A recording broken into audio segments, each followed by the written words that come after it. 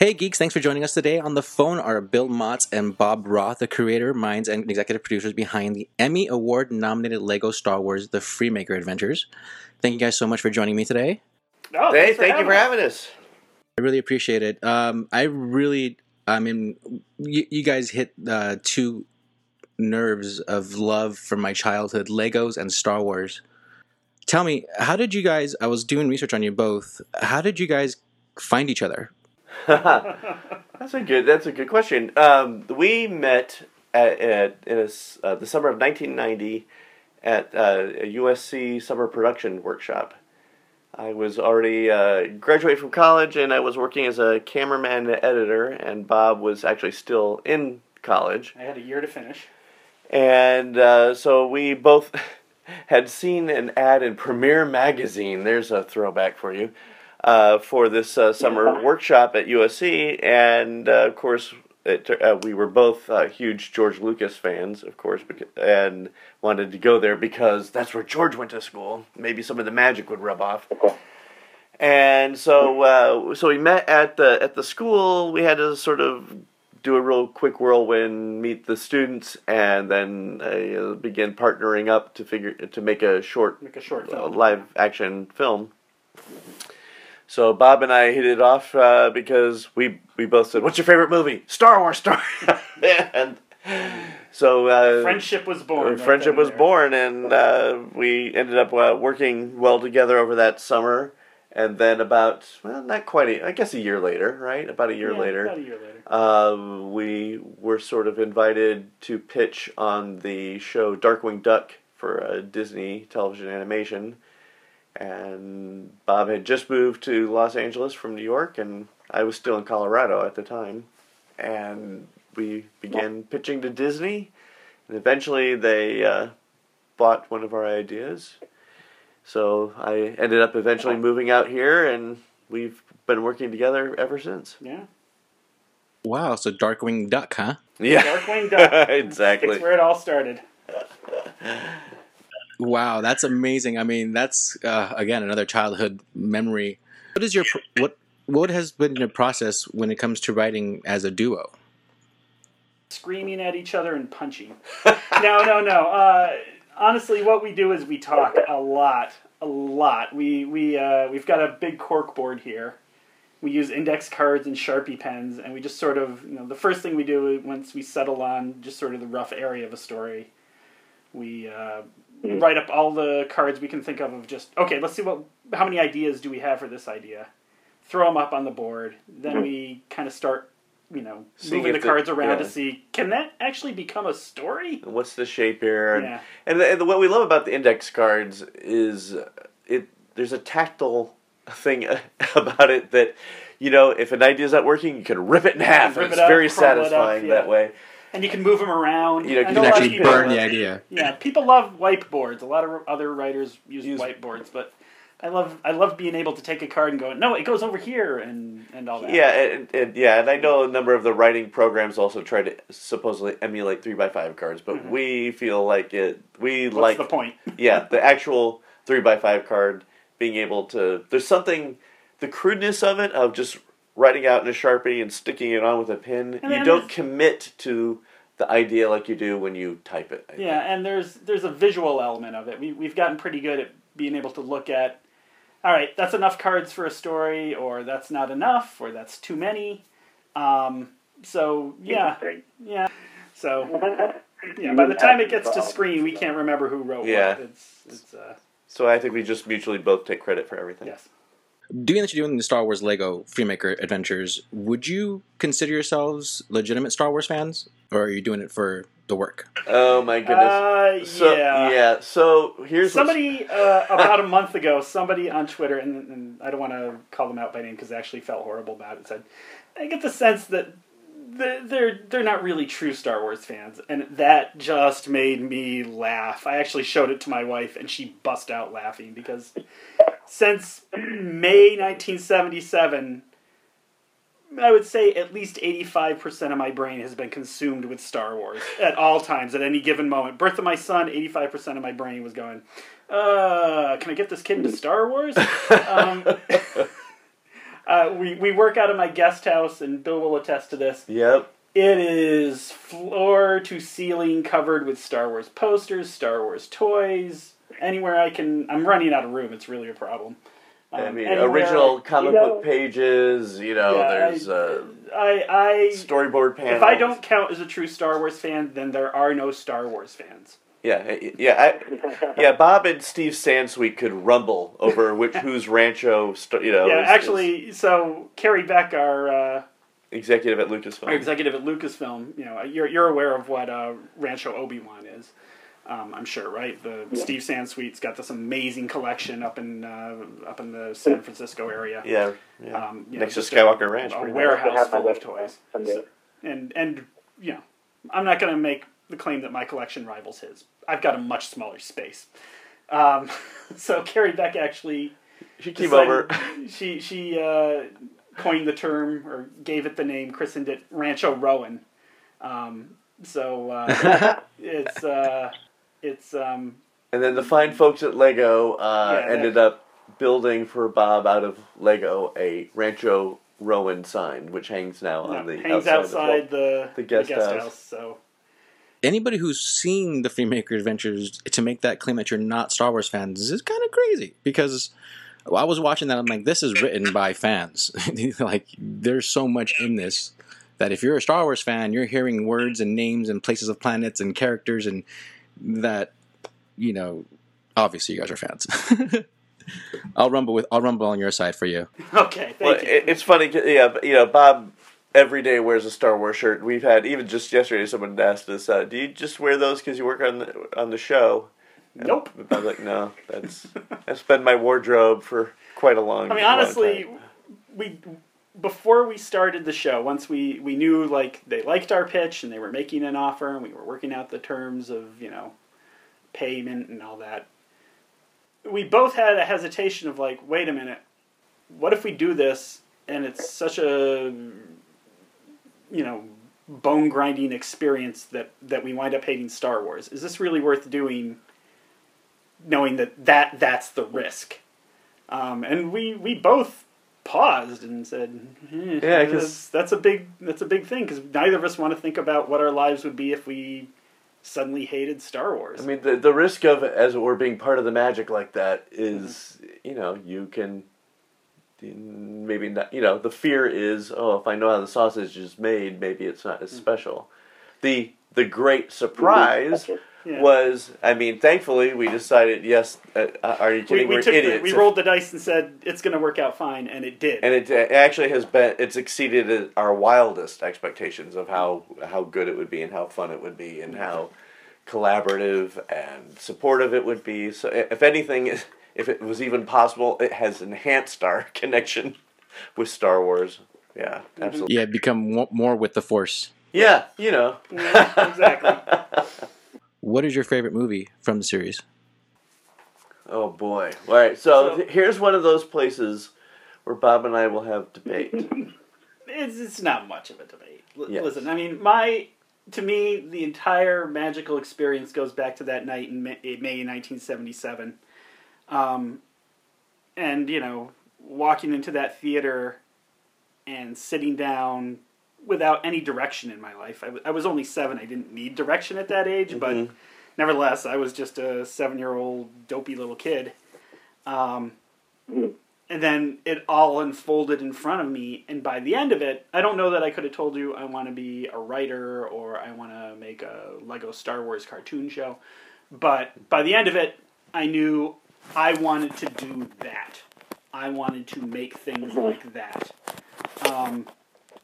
So that first movie is always, always, always going to have that special place in my heart. And see, for me, it's Caravan of Courage. Right. No,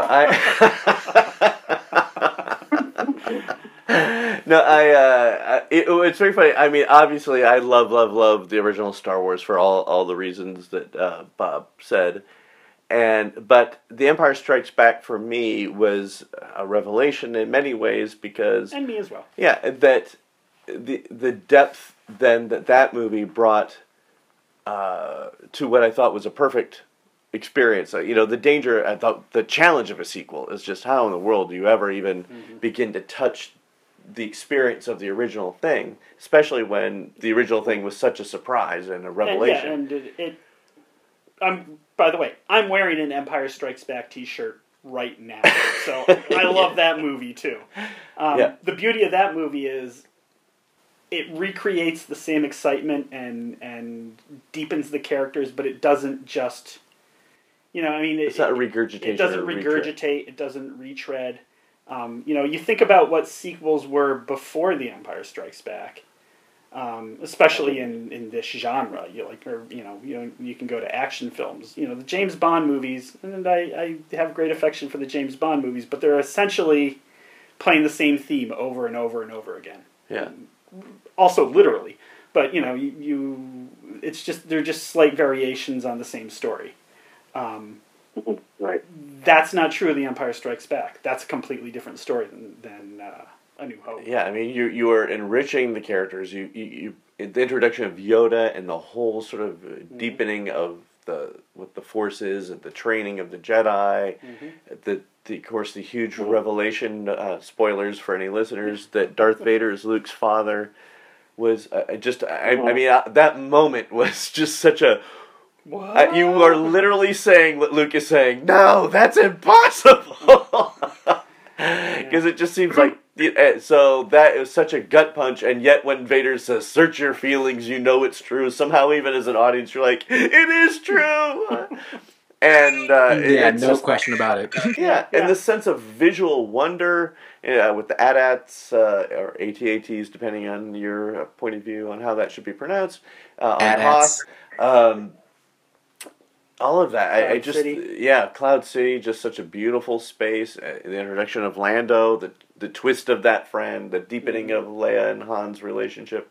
So it's, I think it's just a beautiful film and kind of amazing, given the sort of daunting task they had to follow up such a cultural phenomenon, and to do it so well is just, Do you think that had an influence on you in picking the timeline for the Freemaker Adventures? Because it seems to land right after Empire, right before Jedi, right? It does. We picked that point strictly out of pragmatic purposes. I mean, it worked for our story as well, but we wanted to have, without going beyond the original trilogy, we wanted to have access to as many of the battles from the Star Wars movies as we could have. So we want all the Clone Wars.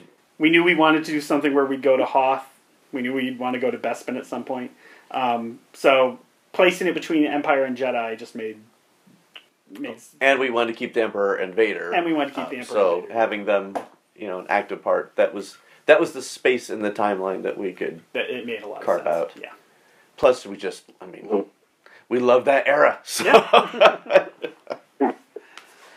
I mean, getting to record Billy D. Williams, for Pete's sake, that was crazy. Yeah. That was. Now, you guys mentioned Vader and the Emperor. In the Freemaker Adventures, the Emperor's got a wicked sense of humor. Darth Vader's got like some daddy issues he's working through, and it's funny and it works. And there's been a lot of hubbub recently about the change in solo directors from, I guess they were making a comedy. How do you feel when you guys are playing with these normally serious characters when you guys are taking liberties like this? And any backlash? It's interesting in that you've got to keep in mind that as much fun as we're having with them, these are the two scariest guys in the galaxy, and the Lego form allows us to take some liberties with them, but ultimately we always have to come back to they're evil and they're scary. And I'll say in season 2. They get even more evil, and especially Vader gets more scary. Yeah. And I can't wait till the audience gets to see our Vader episodes in season 2, because there are some moments that it's like, wow, that is one intimidating guy. Yeah. But at the same time, there's also plenty of goofy stuff in it as well. Our feeling is sort of, as we talk about, that the films show you those critical moments that are grave and and that kind of thing, and we show you sometimes the parts where the camera would have, nobody would have filmed this. It's sort of like they're talking about lunch or something. Well, and if you look at the Emperor in Return of the Jedi, especially, He's got kind of a sense of humor. He's You sarcastic. want this, don't you? Kind of, you know. Oh, I'm afraid we'll be quite safe from your rebel friends here. Yeah, there's some snark in him, so we're just sort of elevating that up we're just a bit. dialing it up a little more. And Vader, certainly, I fall. There were all the debates around Rogue One. Was Vader too punny? Go back and look at the original films. He's full of, Yeah, that little wry commentary. So, again, we're just pushing Vader just a little bit. And has a bit of daddy issues in terms of the whole master kind of idea in a way of who he belongs to, I think is somewhat seated there. Obviously ours is a goofier version on the whole than you would find in the actual canon material, but not so far, and we make sure that we keep them menacing. Mm-hmm. They are definitely formidable foes. Right. And they are going to get more so later on in season 2. Yeah. There's a scene coming up. The Emperor stays more or less the Emperor we know and love from our show. But Vader, we push him a little darker and a little scarier. Yeah, but there's a scene with he and Rowan where it gets, there's not any comedy in it. Mm-hmm. It's pretty intense. Yeah. Nothing funny about that. Well, you're gonna just have to wait. No more spoilers for you. Yep. Okay. Now, going back a little bit and talk a little about spoilers, looking at season 1, one of my favorite things that I loved about season 1 was some of the loose ends you guys tied up, like Lando's clothes, like why he was wearing Han Solo's clothes. Well, part of the fun of the show is looking for those tiny little moments, because I do remember sitting in the theater going, he's wearing Han's clothes. That's weird. Like, why would he do that? He must have, just gone back to the closet and was like, I lost my cape, I can't wear this blue blouse thing anymore. What's around to wear? And a guy who is as stylish as Lando was not going to be satisfied with the Henley shirt and black vest. That's not him. So, so that just sort of suggested, a funny little launching point for us. That Lando's got to get back some of that. Was a brilliant moment in Star Wars history right there. I literally laughed out loud. And well, we like that because applauded. It's one of those things for fans who, if you know the movies really well, that works for you. But you don't have to know. You don't have to know it for it to work. You can just Lando was really attached to his cape and he wanted it back. So we try as much as we can to sort of have it work on those levels that you don't have to know the deep dive to get the comedy out of it or the joke out of it. But if you do, you're going to get a little something extra. Yeah, I love it. And then when watching, I saw a Star Tours ship. Yes. Yeah. We'll credit Will Film there. I don't think that was anything we wrote into the script. Yeah, I think they did that. They did that, and we were more than happy to see it. Will Film is our animation studio in Denmark. Yeah, great people. Do beautiful work. Yeah. Are you guys aware of any Easter eggs or anything like that that haven't been really well known or talked about that you might want to share? Or drop some clues maybe for us to look for? No, I'm sure once we hang up, we'll be like, oh, there was that. But I gotta say, Star Wars fans are obsessive and they're observant. So they catch somebody. I search Twitter constantly for our show because I'm obsessive that way, and I'm pretty pleased that everybody gets some of the jokes at least. There's not much that's slipping by. Yeah, that said, there's some stuff upcoming, of course, in season 2 where we do more of that. So it'll be fun to see how much people catch. Catch, exactly. Yeah. With Rowan, you made it a point in season 1 to not identify him. He does not identify as a Sith or a Jedi, but a Force builder. Mm-hmm. Right. Is that like a medium between? Is it a gray Jedi? Have you guys been told to avoid that area? More coming in season 2, and that's all we can say without giving away too much. Yes, but it was something that was actually Lucasfilm's idea about something that grows out of, obviously building being important to Lego, but feeling that could also be a part of the mythology, the Force mythology. And anyway, so without going too far, that's kind of something that was cool. Yeah, actually originated with them. Okay, very cool. So, any plans for appearances at Comic-Con coming up in a couple of weeks? We'll be at Comic-Con, but there's there's nothing official. Nothing official. I'm going just as a fan. Yeah. We did our big panel at Celebration. I wish we were doing a panel at Comic-Con, but no, there's no plans for that. So, but if people tweet at me and want to buy me a drink, I'll show up. Yeah, and you'll know it's Bob because he'll be wearing a Star Wars shirt. Yeah, you don't see many Star Wars shirts at Comic-Con. Yeah, it'll be easy to find him. Well, I was going to ask, are you still able to walk around freely amongst the public, or have you been noticed a lot now that the Freemakers has been such a big hit? No, nobody knows who we are. I did at Celebration. I did get recognized by the pool. I was taking my younger son down to the pool, and somebody said, "Hey, I was at London Celebration. I saw your panel, and you were great." And so, yeah, that was nice. Yeah, it's funny, but it is funny because a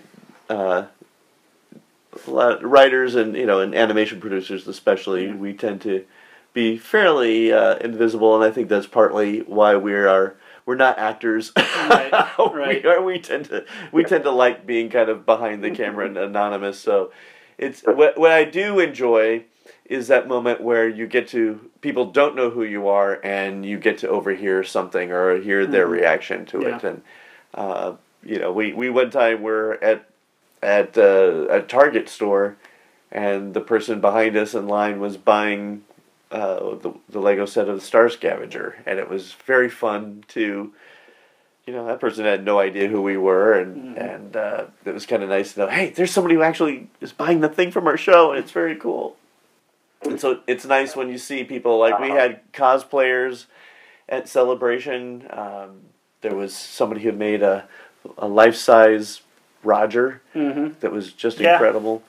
And, we had someone that was cosplaying as Rowan, and then the other Freemaker family, and it was honoring and fun and flattering and made you feel just that our work was connecting, which is always the hope, because, we sit here in Bob's guest house, and we write what we think is fun, and we, go through the animation process, hoping that what we're putting on screen is actually going to please people, but then it goes out in the world, and you kind of like, well, who knows? I hope that it was at Celebration this year. It was very gratifying. We aired our first full episode of the second season, or we screened it, and it was great to just sneak backstage and hear the audience cheer and laugh and gasp and all the all the rainbow of emotions, It was just, that's not an experience we get all that often, so that was really nice to have. Yeah, to witness that. So that was a great gift. Thank you for everyone who went to the panel and responded. Well, that's awesome. I mean, you guys come full circle then. You guys were once the Padawan in the theater.